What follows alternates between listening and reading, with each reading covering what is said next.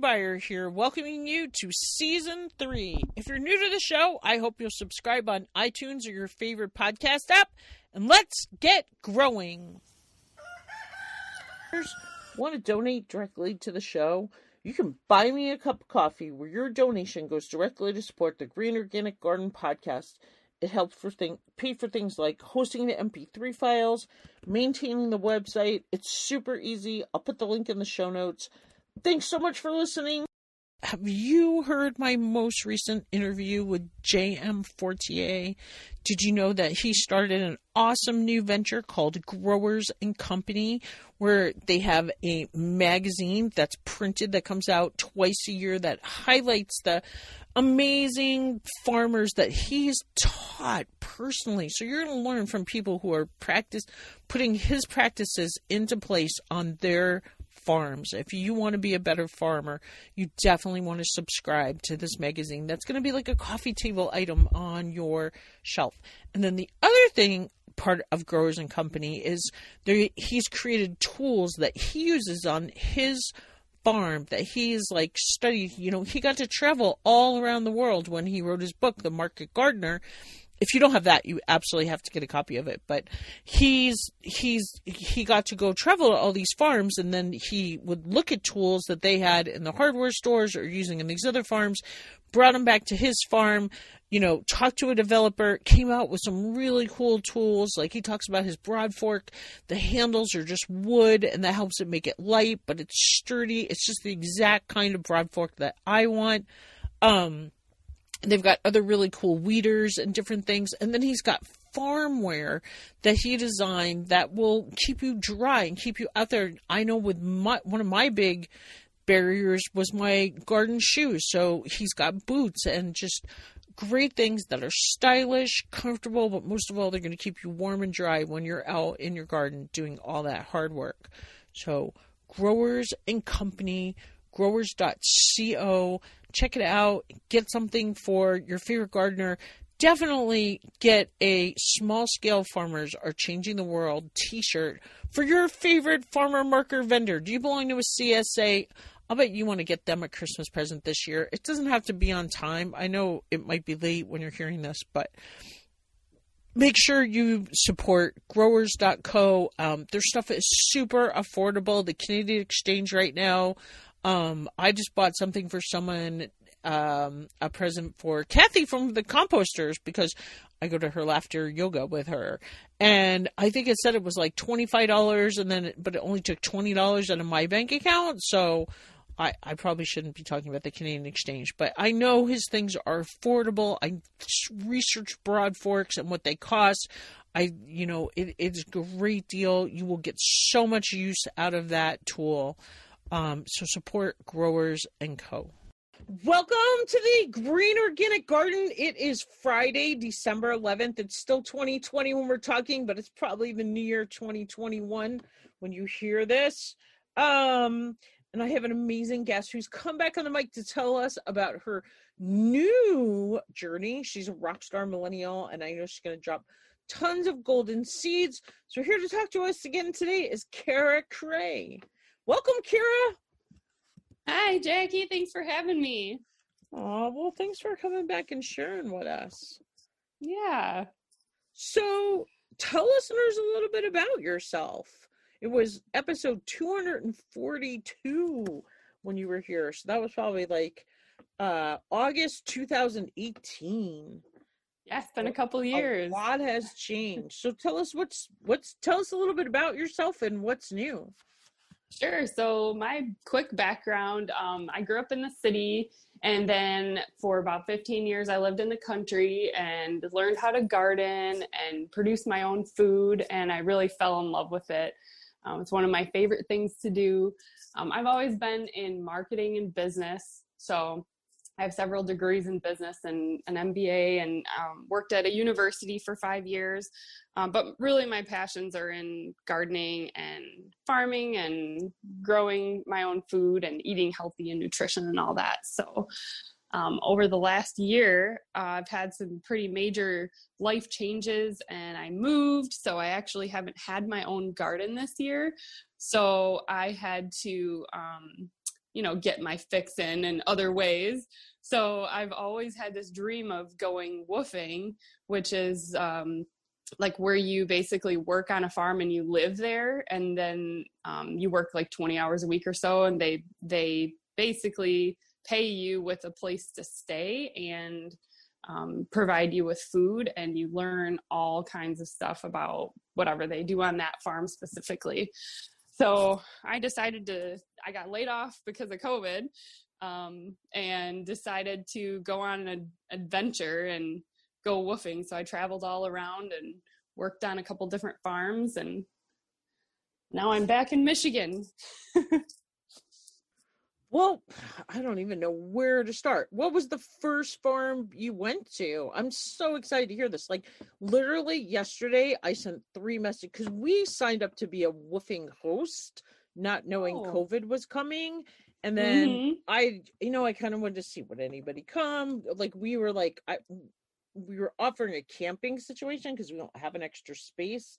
And then I was surprised. We had like 6 people that wanted to come at least. Now, I don't know if because of COVID it made it more people, but I took the listing down pretty early still because we just weren't set. Couldn't help you. I just didn't feel right about having people here during COVID. Yeah, it's a lot. So I was just but it gave me access to the woofing site.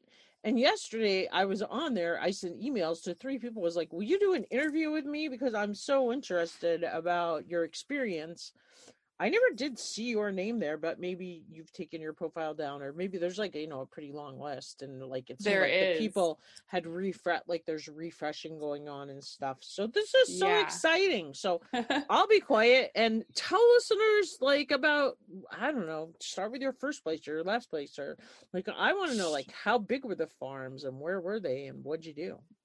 Yeah, so I applied to a ton of different farms, and I actually only heard back from a few of them, which was a little bit discouraging because I was so excited to work on these farms. And it takes a lot of time to do the research when you're looking at, okay, what type of farm do I want to work on? Do I want it to be livestock or vegetables or herbs? Or a lot of them, they want you to work on construction type projects, building fencing and, buildings for animals. And so I did a ton of research and favorited all these farms that I wanted to work on, and then started applying, which the application process takes a little bit too. And I actually only heard back from a couple.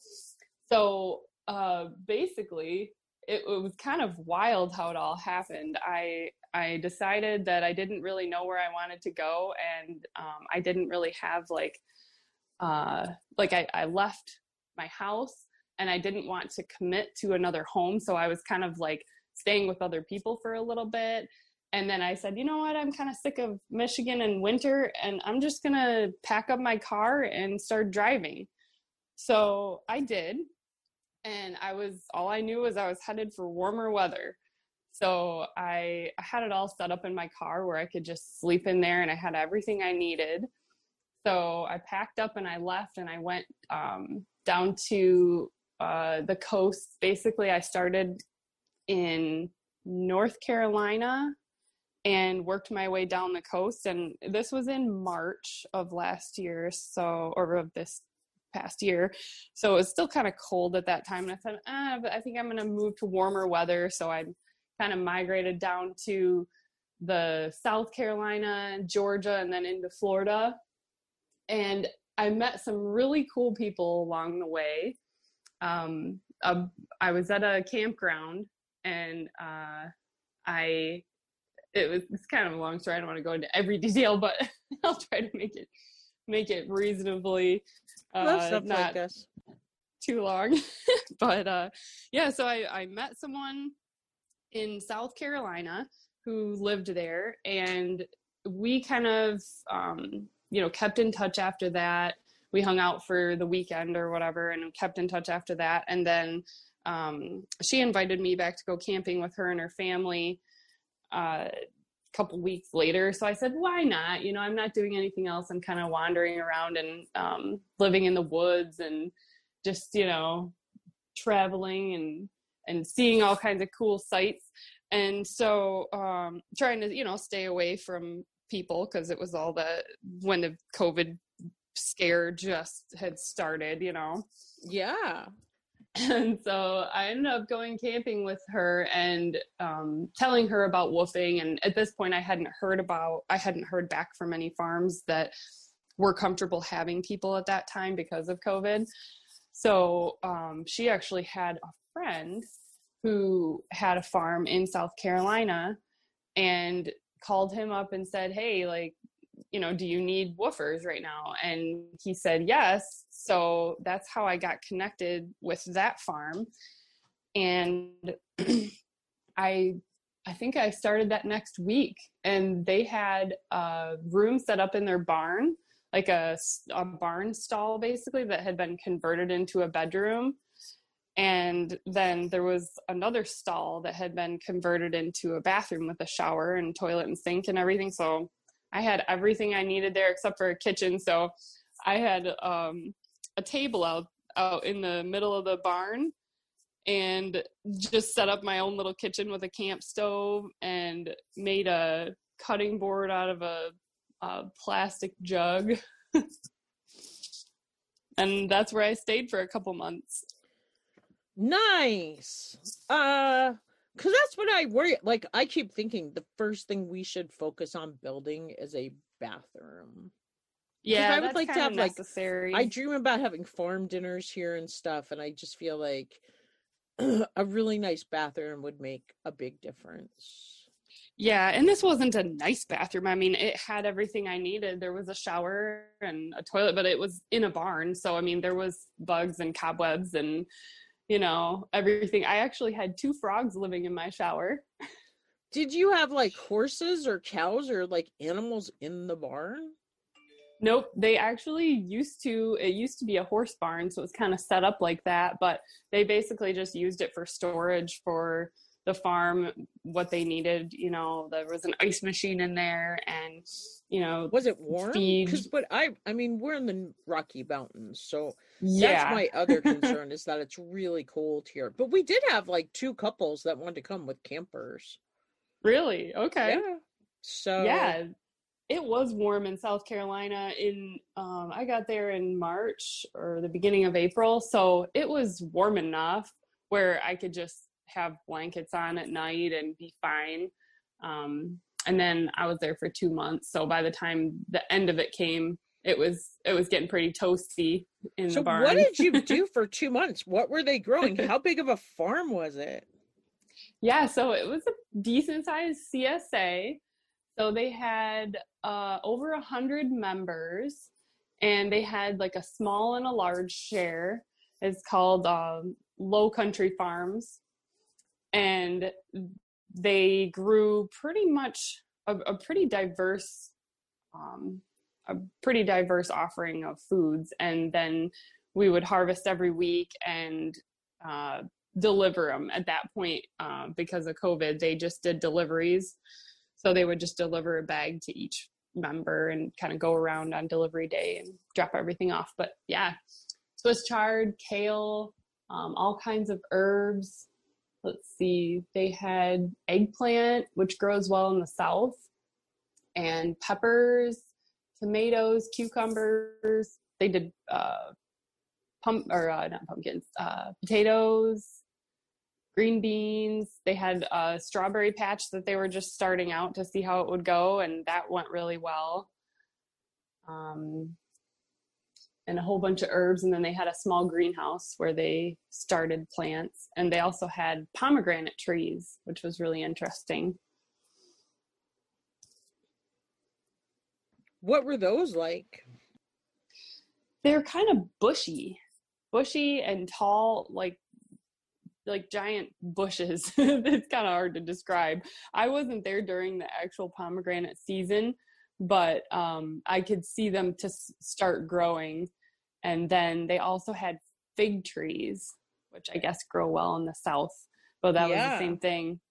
I was just there during the beginning of the season, so you could start to see the figs forming on the trees.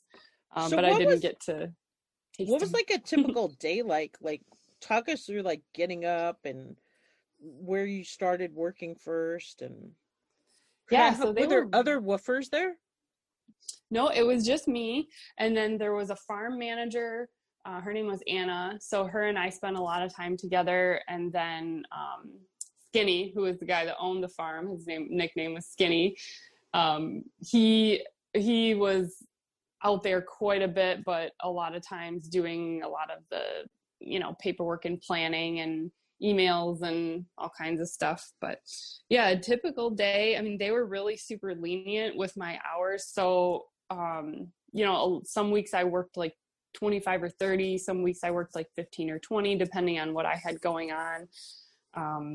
And I would just kind of get up early. Usually I'm an early riser, so I was up by 7 or 8 and out there working. I'd work half a day, usually about half a day, maybe 4 to 5 days a week.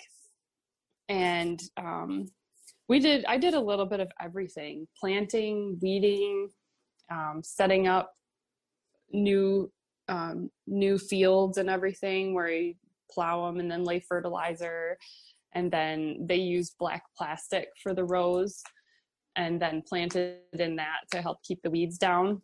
So that was really neat to learn how the equipment lays that stuff down. Because I always wondered, how the heck do you get that plastic down there? That's got to be a lot of work manually. And so I got to learn how that machine works. And wait, they have a machine that lays the plastic down? How does that work? Yeah, it was basically just a tractor implement. And so it goes on the back of the tractor, and then it has like tines on each side, I guess you would say, or like angled things that go into the ground. And then basically you just start the plastic and bury the end of it. And then the implement actually digs like a little trench on either side and then covers it up also. And just you just kind of drive down the row and it lays the plastic down and covers the edges right back up. And then they have another implement that will go through and poke holes in the plastic for the plants, however far you want them spaced out.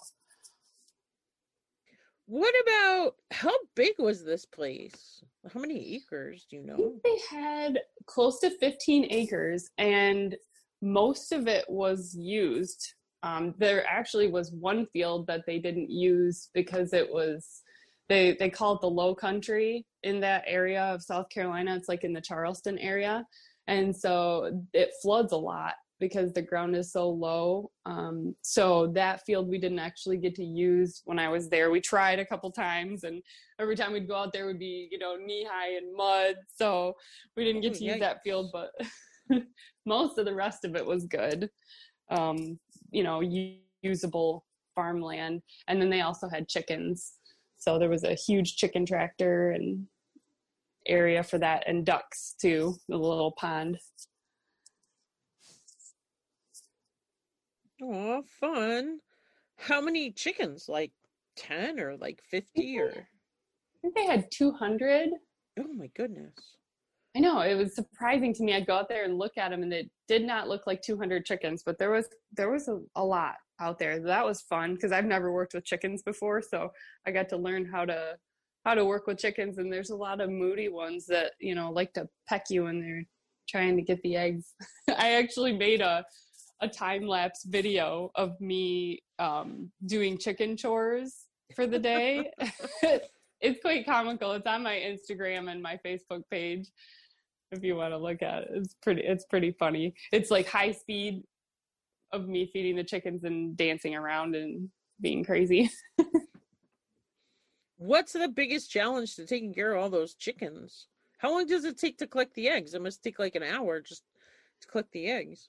Yeah, I would say probably just to collect the eggs and then get them water would probably take close to an hour. And they had a little golf cart type thing, so that helps definitely because you didn't have to walk all the water back. But yeah, they were a lot of fun. I like the ducks better, actually. They would follow me around when I'm feeding the chickens. And then do they keep them? Well, you said there was a chicken tractor. I mean, they must keep them out of the. Did they have like a certain area, I guess they kept them in? Yeah, there was a tractor, and then it just had like a huge netting off the sides of it that had like a frame underneath it and then a net that went over it. So they had lots of room to run around in there. Oh, And interesting. then they would move it, With the every tractor is month. how they moved it? Yep. Mm. Move it around. Well, what's something that grew well that you were excited? Or wait, so then did you go to another woofing farm? I spent a couple months down there, and then I came back to Michigan, and then I went up to the UP for like a month or so, and just did like some exploring up there. And then I came back to the Lower Peninsula, and I started working on another farm, which I'm still working at now. And they are another CSA, but it's completely different because it's a whole different climate. And they do all year round CSA, which has been really interesting to learn about because they have, 3 large greenhouses that they grow in all winter long. And so I've just been fascinated with how they do that and the whole process behind winter gardening, because living in Michigan my whole life, it's like, how do you grow your own food all year round? I like to have fresh produce, all year, and I never really understood how to do that. So this woofing experience has been really awesome. So what are some tips? Because I just showed Mike a picture yesterday, and I was like, how come I don't have lettuce growing in a high tunnel? Because the high tunnel's Right? just sitting out there right now, and there's nothing in it. Do they have to have heat and stuff?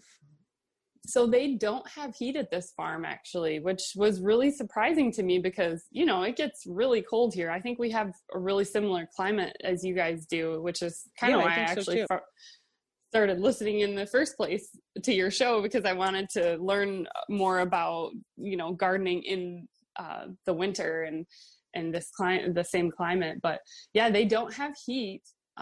They have double plastic over the top of the greenhouse, and then they put insulation around the bottom by the ground. They put it up a couple feet from the ground, and then they have a blower that blows air in between the 2 layers of plastic on the top, and that creates enough insulation where it keeps the ground from freezing, and then they can have greens all year. And of course, some things aren't going to grow in the winter, tomatoes and peppers and stuff like that, but they still have salad mix and kale and onions and stuff like that all year round. Well, that's what I'm really craving these days. Especially, I went and splurged on a box of salad the other day, and it was so soggy, and I was like, oh, that's the most disappointing. But yeah, it's amazing to see what these greens do. I mean, they grow a lot slower and they're a lot smaller during the winter, but the nutrients is still there. And, it's warm enough in those greenhouses where you can comfortably work without gloves on in the middle of winter, which is pretty cool. That is cool. So, what didn't go the way, maybe was there a project you worked on that you thought was going to go one way and didn't go the way you thought it would? Well, the first thing that comes to mind, I guess, is when we went to cover the last greenhouse. They had to recover one this year. And when we went to cover it, it was definitely cold that day. We were trying to wait for a warm day, or a decent day at least, to cover it where it's not windy, because these greenhouses are huge. I don't know how long they are, but probably at least 100 feet. And so you had to plan ahead for lots of people to help. So we planned on this day. It was like maybe a month or so ago. And of course it was, a little bit windy and really cold. And so we were all kind of standing out there forever trying to get this plastic over the top. And, it ended up, we got it done, but it definitely wasn't the most pleasurable experience. That I'm not really a big person for the cold, which is kind of why I, lean towards the Southern experience, I guess, why I went to South Carolina. And I'm actually going back there in a few weeks. I've got a place that I'm renting. A friend of mine is subleasing her apartment for a couple months. So I'm going to go down there and probably work on the farm again and hopefully connect with a couple new farms down there too. But yeah, that was not the most enjoyable experience, but hey, it's done and Ed is happy. He names his greenhouses. So that greenhouse's name is Ed.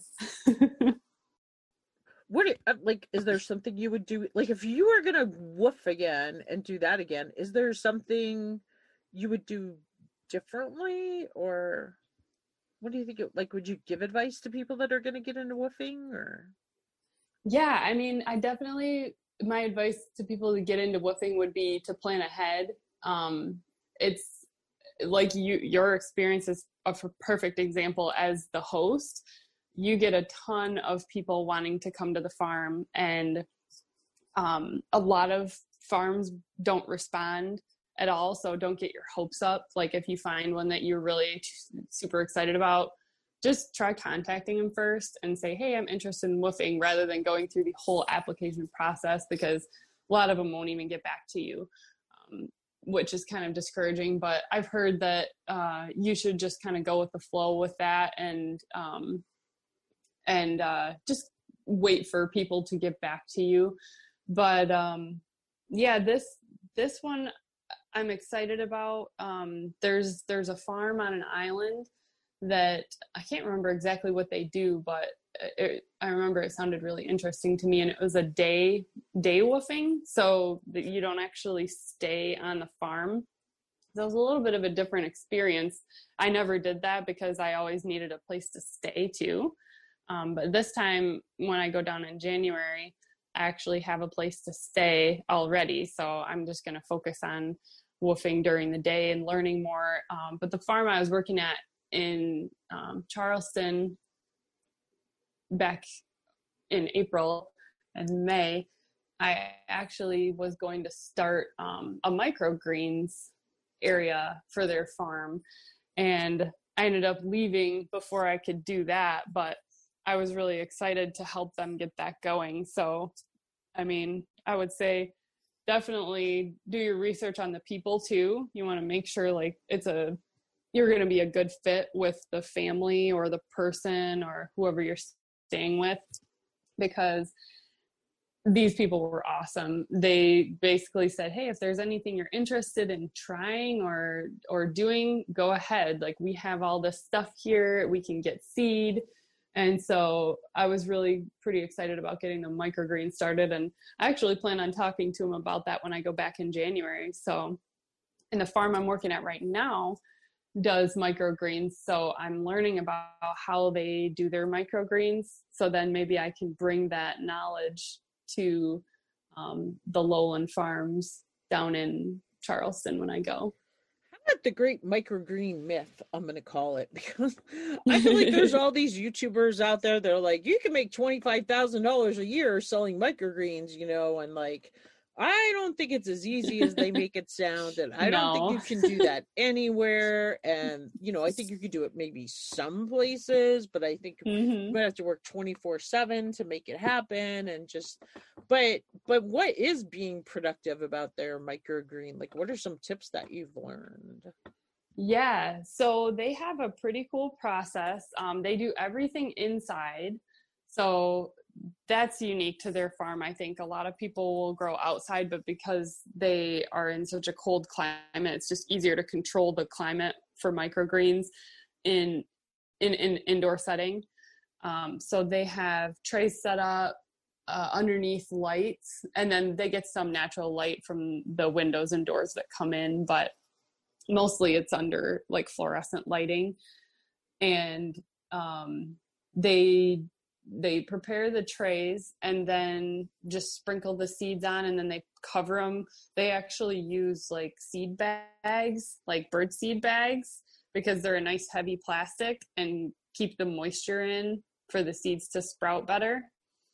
And then once they're sprouted, then they put them on trays underneath the lights. And it depends on what type of seed it is, how long it will take to sprout and become, you know, where you want to cut it. But yeah, it's definitely pretty labor intensive, but it's worth it. I think the nutrients in them is so condensed, and I love just grabbing a handful out of a bag and just eating them. And you can use pretty much any seed. Not any seed, but there's a ton of different seeds that you can use that produce really nice, tasty little sprouts. I know my stepdaughter started, like, she was going to do a business a couple of years ago, and like she was like, here, you can take this tray home because we can't sell them because they're not like high enough quality. And so it sat on my shelf, and it was just so cool to constantly be able to go over and just like, I really like the sunflower seed sprout ones, but she had like peas. Some weird things that happened to her, like her peas burnt, they like completely turned yellow. She had one tray like that. And then what were some of the challenges where they were like always sunflower seed shells getting into when she was like harvesting them and trying to put them into bags. Whereas like I told her, I'm like, I will buy that tray from you. And so she comes out, she plants the tray on my kitchen table for me. We put it under the light. I'm telling you, it is a skill I do not have, or I could not master, because they didn't grow, they molded, she gave me two trays, one of peas and one. It is not an easy thing to do. And I just want to buy the tray. Like, I would literally buy a tray once a month from somebody that I can just harvest, because like you said, they are great and they go on so much. And at this time of the year, especially, but I can't seem to bring myself to pay like the fortune for the little baggies in the store. Right, exactly. They are expensive. Yeah, but once you learn how to grow them and get a process going, they're not too bad, especially if they're in your home and you can just kind of tend to them whenever, then it's pretty easy. But they do take up a little bit of space, you know, the big old trays of and them. Do they have like a rotation in, so there's always a new tray coming up? Yep. They plant their seeds and then put them under the trays, or put them in the trays and then put them under the plastic. And then while those are getting ready, they've got, you know, different stages that are underneath the lights. And like last week, it doesn't always work out perfectly. Like last week, they didn't grow as well as they usually do for some reason. And so they just didn't have a microgreens harvest last week, which bummed me out because I'm always looking forward to that. I eat them like microgreens salad, basically. Instead of lettuce, a lot of the time I'll just have microgreens and toss a bunch of veggies in there. I think especially this year, like I can't even, like, I don't want to have anything to do with lettuce that comes in the store that's not, like, it's sad to say, but not pre-wrapped in plastic. I mean, I am in a very high, like, we don't believe in masks. I'm like, you're putting the produce out. Don't you think you should have a mask on? No. Area. Yeah. So it's like, I'm like, you know, hopeful at least that somewhere where they're processing it, where I'm at, or I just don't eat it. I'm like, I'm just not eating lettuce right now. So that's why I looked at my hand, like, how is it I don't have lettuce growing somewhere? Right. Yeah, it's been a tough year but it's been a good year for gardeners. I mean, I think for, you know, local farmers and things.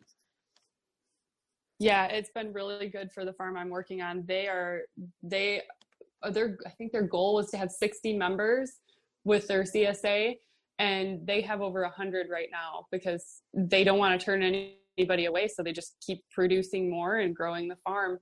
And they're just booming right now. And it's really nice to see the local community supporting local farmers and understanding that, you know, this is good food and nutrient dense food. And the farm I'm working at right now does a really great job on what they do. They're so particular. I mean, you can go in those greenhouses at any moment and they look pristine. There's hardly any weeds. The plants look beautiful. There's nothing, you know, no plants that are suffering, and they're all organic. They don't use any pesticides or any type of sprays or anything. We just pick bugs off when we see them, and the soil is so healthy that you barely ever see any plant damage. So what are they doing to keep their soil healthy? How big is this The, place that you're on now? this place, let's see, I think the farm itself has like 40 some acres, but they probably farm on maybe 7 or 8 acres of fields and greenhouses and barns. And we just planted an elderberry orchard too. So I'm really excited to see how that goes. There's probably 80 trees, I think, in the orchard. Nice. I did an interview with a woman who wrote a book about elderberries this fall, Susanna, I want to say Shermark. That had all sorts of like, I mean, she did so much research. She is a scientist by heart and, deep down into her. And just so much research about the amazing properties of elderberries and like things you can do with the flowers and things you can do with the berries themselves, and just tons of information about growing them. So that's excellent because I think they're really healthy for you. They are. So, but back to like, what are they doing? Are they growing cover crops? Like, are they doing no-till? Are they adding compost? Like, how are they making their soil so healthy? Yeah, they do all of that. It's an amazing system they have going there. We have a local farm that produces a lot of really good soil here. So it's called Dairy Dew. And so they use that sometimes, but then they also have their own compost piles. And they do no-till for the most part. Their ground is pretty hard where they're at. There's a lot of clay. So a lot of times working in the ground is not so easy. So we do use, hand tools and whatnot and work up the ground in the greenhouses, but they don't ever till with tractors or anything like that. We did a little bit of that when we planted the orchard because we had to get the ground ready. But for the most part, they have a concoction of nutrients and they know a lot about soil health. And so they've just built up the soil so well there that everything you can tell by just tasting the vegetables, everything tastes differently. And I was going to ask you about that. Do they use a refractometer to measure their bricks? Like, do they know the nutrient density of their actual vegetables and stuff, or is it just basically taste that you? I'm not sure, but I do know that they do a lot of work testing the soil. Our local university extension office does a really great job testing the soil, so they do soil tests quite often. And then they also rotate their fields a lot. So right now there's a couple fields that just have cover crops in them. But the coolest thing about that is they use their cover crops as forage greens. So they have this mix called the forager mix. And so I did harvest one week. I did harvest on the forager mix. And it's basically you're just wandering around a field of cover crops and harvesting all the best looking greens for salad mix that then goes to the CSA members. And so do they have like permanent beds, like and permanent walkways, or do they is it a big field that they dig up and make like deep rows in?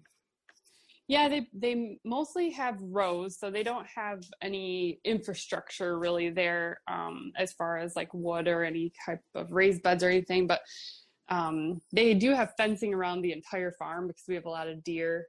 So they have fencing like way away from the garden beds. And then they have just long rows, and in the aisles, most of the time it's just natural. So they let the grass grow up a little bit and maintain the weeds in the aisles. And then in the greenhouses, the aisles are very skinny, probably 2 feet or less, just enough to walk down. I mean, when you're sitting in the aisle, there's a plant like right next to each of your legs, like when you're sitting in the aisle weeding or whatever, kneeling or something, is just enough space. So, but basically you're walking on the aisles so much on everything that it keeps the weeds down enough. Every once in a while you got to go through and pull the ones that are seeding, but they like to keep it natural, as natural as possible there. I like that. I heard a woman on Jesse Frost's No-Till Market Farmer podcast talking about living pathways, and I just love that idea. Yeah, it really works well. And I haven't worked there over the summer, so I'm not sure during the summer. I mean, for me personally, I used to like mow the aisles sometimes just to keep everything down enough so the weeds weren't seeding. And I imagine maybe they do something like that too, but yep, that's what she said. She was like, "Is the big non-negotiable on our farm is every Thursday morning we mow the aisles in between the rows, and they're like, they're uniform size." And she said she didn't care if it was grass or clover or whatever, but they also had super healthy soil in the beds and the permanent roods, and just it kind of like she had it measured out so that the width of the lawnmower was the exact width of like, the pathway. And but that sounds really cool. Yeah, I think it's easier and more cost effective even than using wood chips. Sometimes wood chips are nice because you just don't have to weed as much and you don't have to deal with the big weeds, but it's also more expensive. And then when you do have to weed, you or if you get a rain that washes things away, then you've got to redo the mulch all the time. I've tried everything. I tried newspaper one year, and that worked for a little while. Like you lay down newspaper in the aisle and just kind of sprinkle it, bury the edges and sprinkle it with dirt. But it dissolved quick enough that the weeds started growing up through it, or I'd walk over it and there'd be a hole in it or something. Yeah, I bet. Well, what else do you want to tell us about woofing, or do you want to get to the root of things? Or I mean, it's a lot of fun. It's a good opportunity to learn more about gardening, and a lot of the families cook together, so it's a really neat experience to learn about different cultures. I mean, honestly, when I started looking into woofing, my goal was to woof overseas. I wanted to travel to Europe and I wanted to do some woofing over there. But then when COVID hit, it was just too much. And so I decided to stay in the US, which actually was probably one of the best decisions I've made because that's where I live. And I want to learn more about where I live and where I'm going to be and the communities in my area. And I actually fell in love with Charleston when I was down there. So I'm going back for a couple months in January and hoping to move there in the next couple years. So I'm staking the place out and learning more about the town, make sure that's somewhere I'd like to live. And so, I mean, there's a lot of different ways you can use woofing. Maybe it's just, a break from life. Maybe you're working remotely right now because of COVID and you want to challenge yourself a little bit and give yourself a little extra work. Go work on a farm part-time.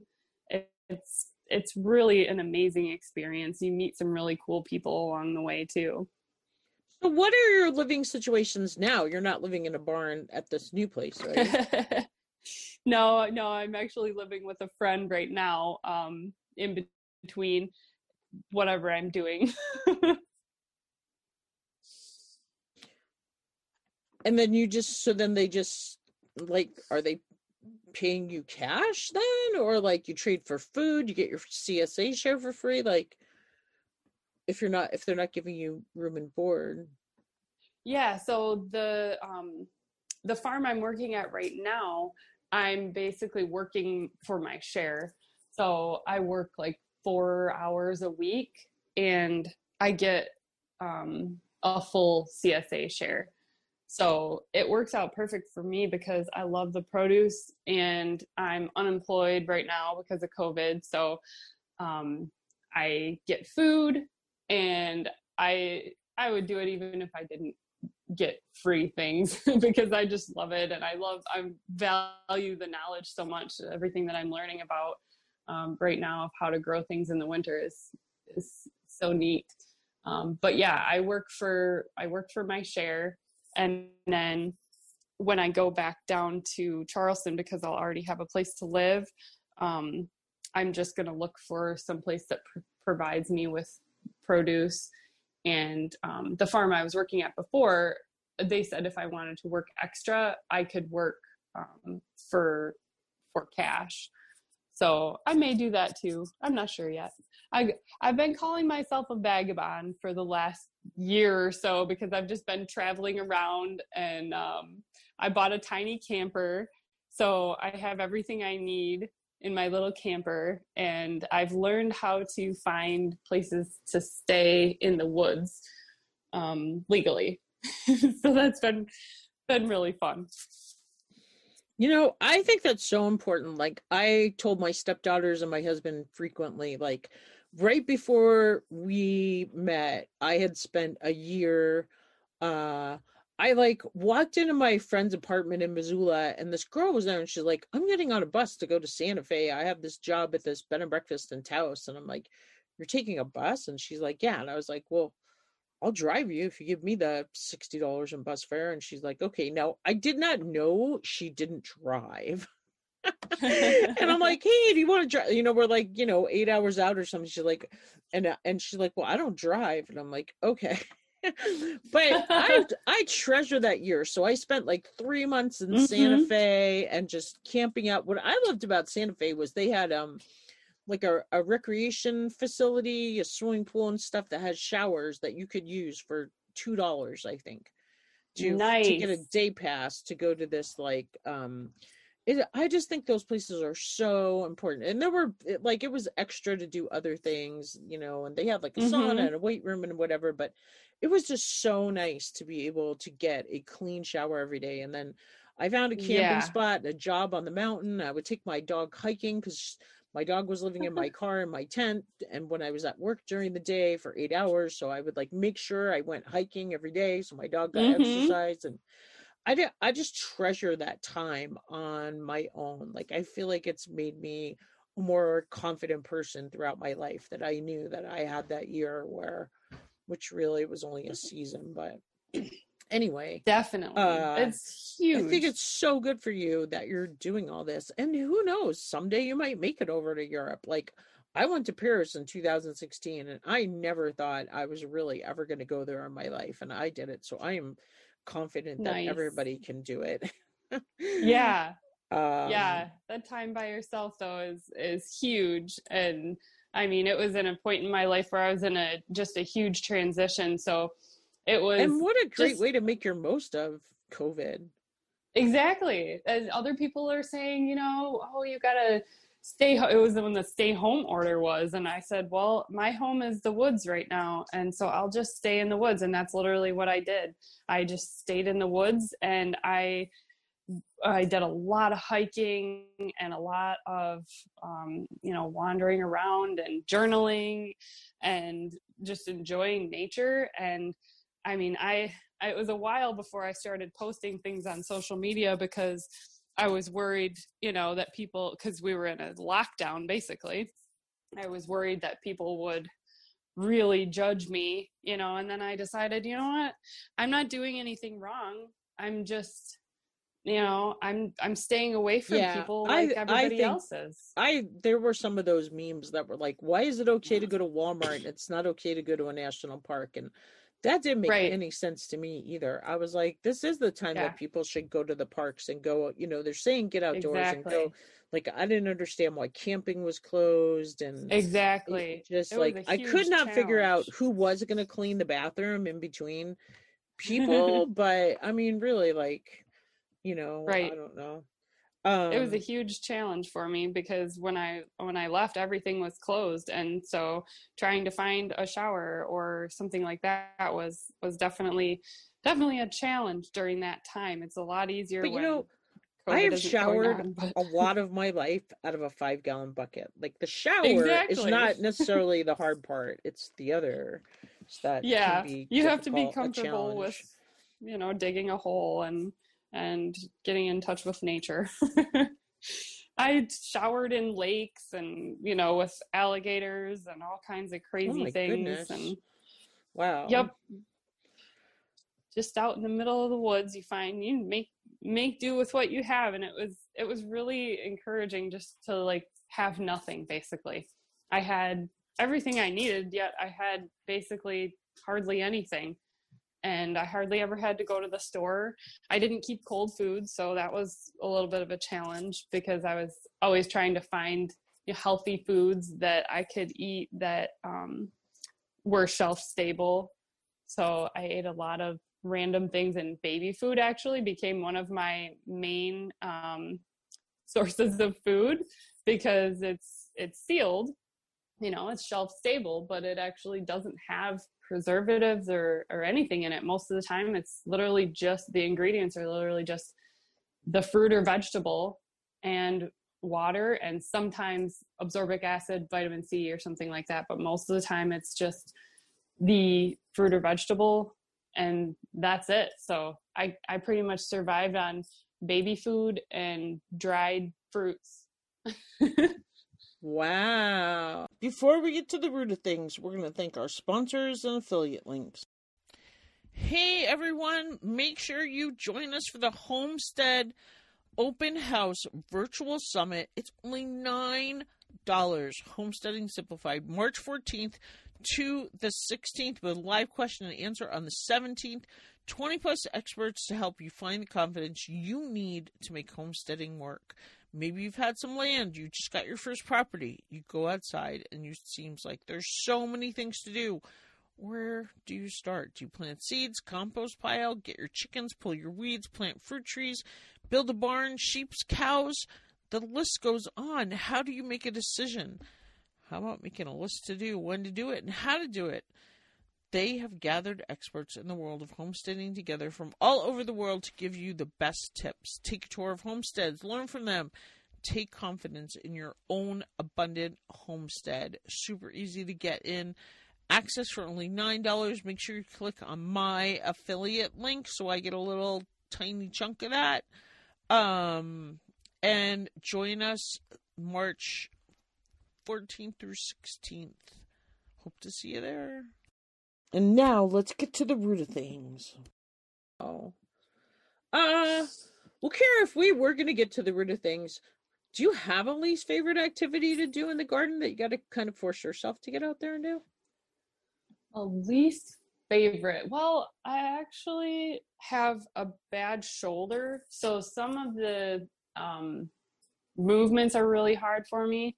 Like I was using a Cobra the other day, and you use a lot of shoulder action, and I was down for a couple days after that because I don't know, some muscular stuff in my shoulder. So that would probably be my least favorite, is doing things that bother my shoulder, but usually I can find a way around it. So on the flip side, what's your favorite activity to do in the garden? Favorite? It's funny because most people hate weeding, but I actually really like it because I feel like you're just there and you're helping the plants out, and you're getting rid of the bad things that are in your way in life. And I get in the zone, like totally in the zone. I'll be sitting there listening to a podcast or something like that and weeding, and you don't have to think about anything really. I mean, you kind of have to think about, is this a weed? Is this not a weed? But, other than that, you get in the zone and you can just go down the row. And I think of some of my best ideas when I'm weeding. Did I see you using like a circular? Oh, that was a plow. That thing was really cool on your Facebook page. Yeah, I love that thing. What is that? It's easy to describe it for listeners. It's basically just like a stirrup hoe with like a wheel attached to it. So the wheel's on the front, and then the little like stirrup hoe contraption is right behind the wheel, and then there's handlebars at the height where you would stand behind it. There's handlebars, and then you kind of just lean into it, and it pushes the hoe down into the ground, and then you just walk forward, and the wheel keeps you at the right height basically, and keeps you level and allows you to put your body's pressure into it so that you can dig underneath the dirt. And that's how I usually get the sides of the rows. I'll weed in between the plants, And then between the actual aisle and the plants, I'll get that last bit where you can walk straight forward. I love it because it's just narrow enough. It's, I don't know, probably 5-6 inches wide, the actual hoe part. So it's narrow enough where you can actually just get right in there and not have to use a cultivator or anything like that. So basically like a stirrup hoe with a wheel on it. It looks really fun. Yeah, and it's just cool looking. So I'm like, this thing is cool. This is definitely social media worthy. So and it seems like it's pretty effective too, huh? Like it is, yeah. Makes the work go faster. It's definitely faster than hand weeding it all. It's labor intensive, but I enjoy that stuff because I feel like, especially when I was working, I was on the computer all day long. So anything to get out there and get my body moving and use my muscles and exercise is good. Oh man, am I missing that? I didn't teach in the classroom this year. I've just been working for a variety of podcasters on my computer from home, and like, oh yeah, that's the thing I love about teaching is you get tons of exercise. You're always moving. Yes. Okay, Kara, I have another interview starting soon, so I'm gonna try to make sure we get through these questions. So what's the best gardening advice you've ever received? Best gardening advice. I think probably the best gardening advice is to worry about the health of your soil, or work on the health of your soil rather. Just like I was talking about with the CSA I'm working on right now, Ward Vegetables, they really focus on their soil health, and that creates an environment where pests don't really bother your plants. Cool, because that's a question I get a lot, and I feel like I've been hearing that from a lot of people too. A lot of people are like, what do I do about pests? And then a lot of people lately have been talking about the healthy soil just kind of deals with a lot of that. Yeah, it's a little more work, but it's worth it. Well, I don't know if it's more work necessarily, but maybe it's more just work on the front end. Yes, it exactly. might be more work altogether. How about a favorite tool? Is that your favorite tool, that little wheelie thing, or what's your favorite? Yeah, tool? I would definitely say that, because you can just lean right into it and it does the work for you. I'm not a big motors person. I don't like engines. I don't like things that take oil and gasoline and that you have to repair.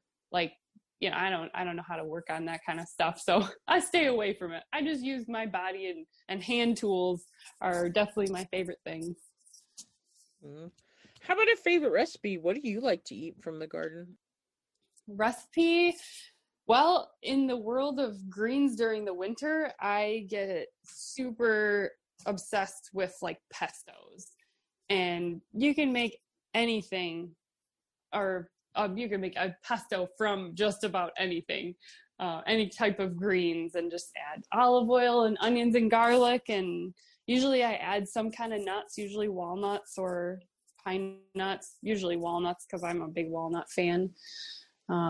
Just blend it all together and eat it basically for anything. Salad dressing, sometimes I'll just eat it, put it on eggs.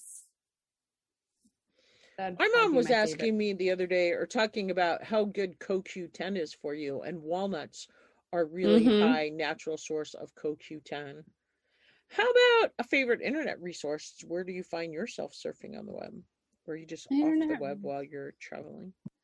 Well, actually, lately I've been really interested in permaculture, and I've been finding a lot of really cool resources. There's not one really in particular, but if you just search permaculture, you can find some really cool resources on how to like use the land around you and create a whole living space that's like comprehensive, that where you have this planted with this, and using the compost and they have like, you know, a big pile of brush at the farm that they're about to burn and then use the ashes for some of the soil health. And so I guess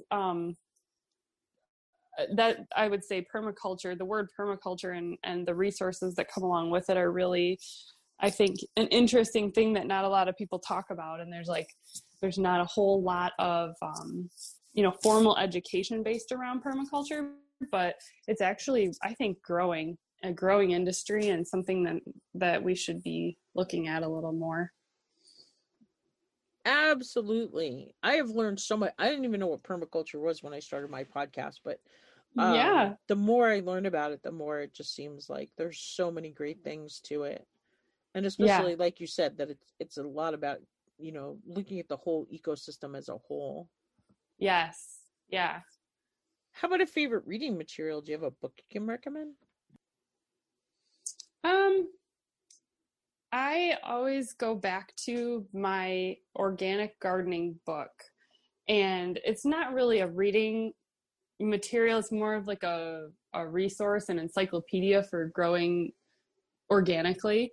And I'm sure you can find this information all over the web or whatever, but having it in one book has been really one of my favorite things. I think it's the same book I recommended last time, but it's seriously my go-to book all the time. Okay. Whenever I'm wondering about something, I go back to that book every time. It has so much good information in it about, you know, each plant and what it needs, what type of soil it likes, and how to fertilize it, how much water it needs, companion planting, common pest problems, and how to remedy that. So that's definitely my favorite book. I think it's called Organic Gardening. Like Rodale's Encyclopedia of Organic Gardening. Something like that, yeah. I think it's published by a different company, but it's probably similar to that. Definitely the same idea. I'll have to go back and look and see what you put last time. All right. Well, here's my final question, Kira. If there's one change you'd like to see to create a greener world, what would it be? For example, is there a charity or organization you're passionate about or project you'd like to see put into action? Like, what do you feel is the most crucial issue facing our planet in regards to the environment, either locally, nationally, or on a global scale? Oh gosh, there's so many things. I would say probably the biggest thing, I think, because people like to know that they're making a difference and feel like they're making a difference. So I would probably focus more on a local scale, and I would just say get involved in local farming and agriculture and support your local people. Even if you don't want to have a farm yourself or grow things yourself, like I buy stuff from local farmers all the time, and I talk to them and I appreciate them. I just bought 4 turkeys for Thanksgiving from a local farmer, and I just bought a quarter beef from another farmer that's associated with the farm I'm working at.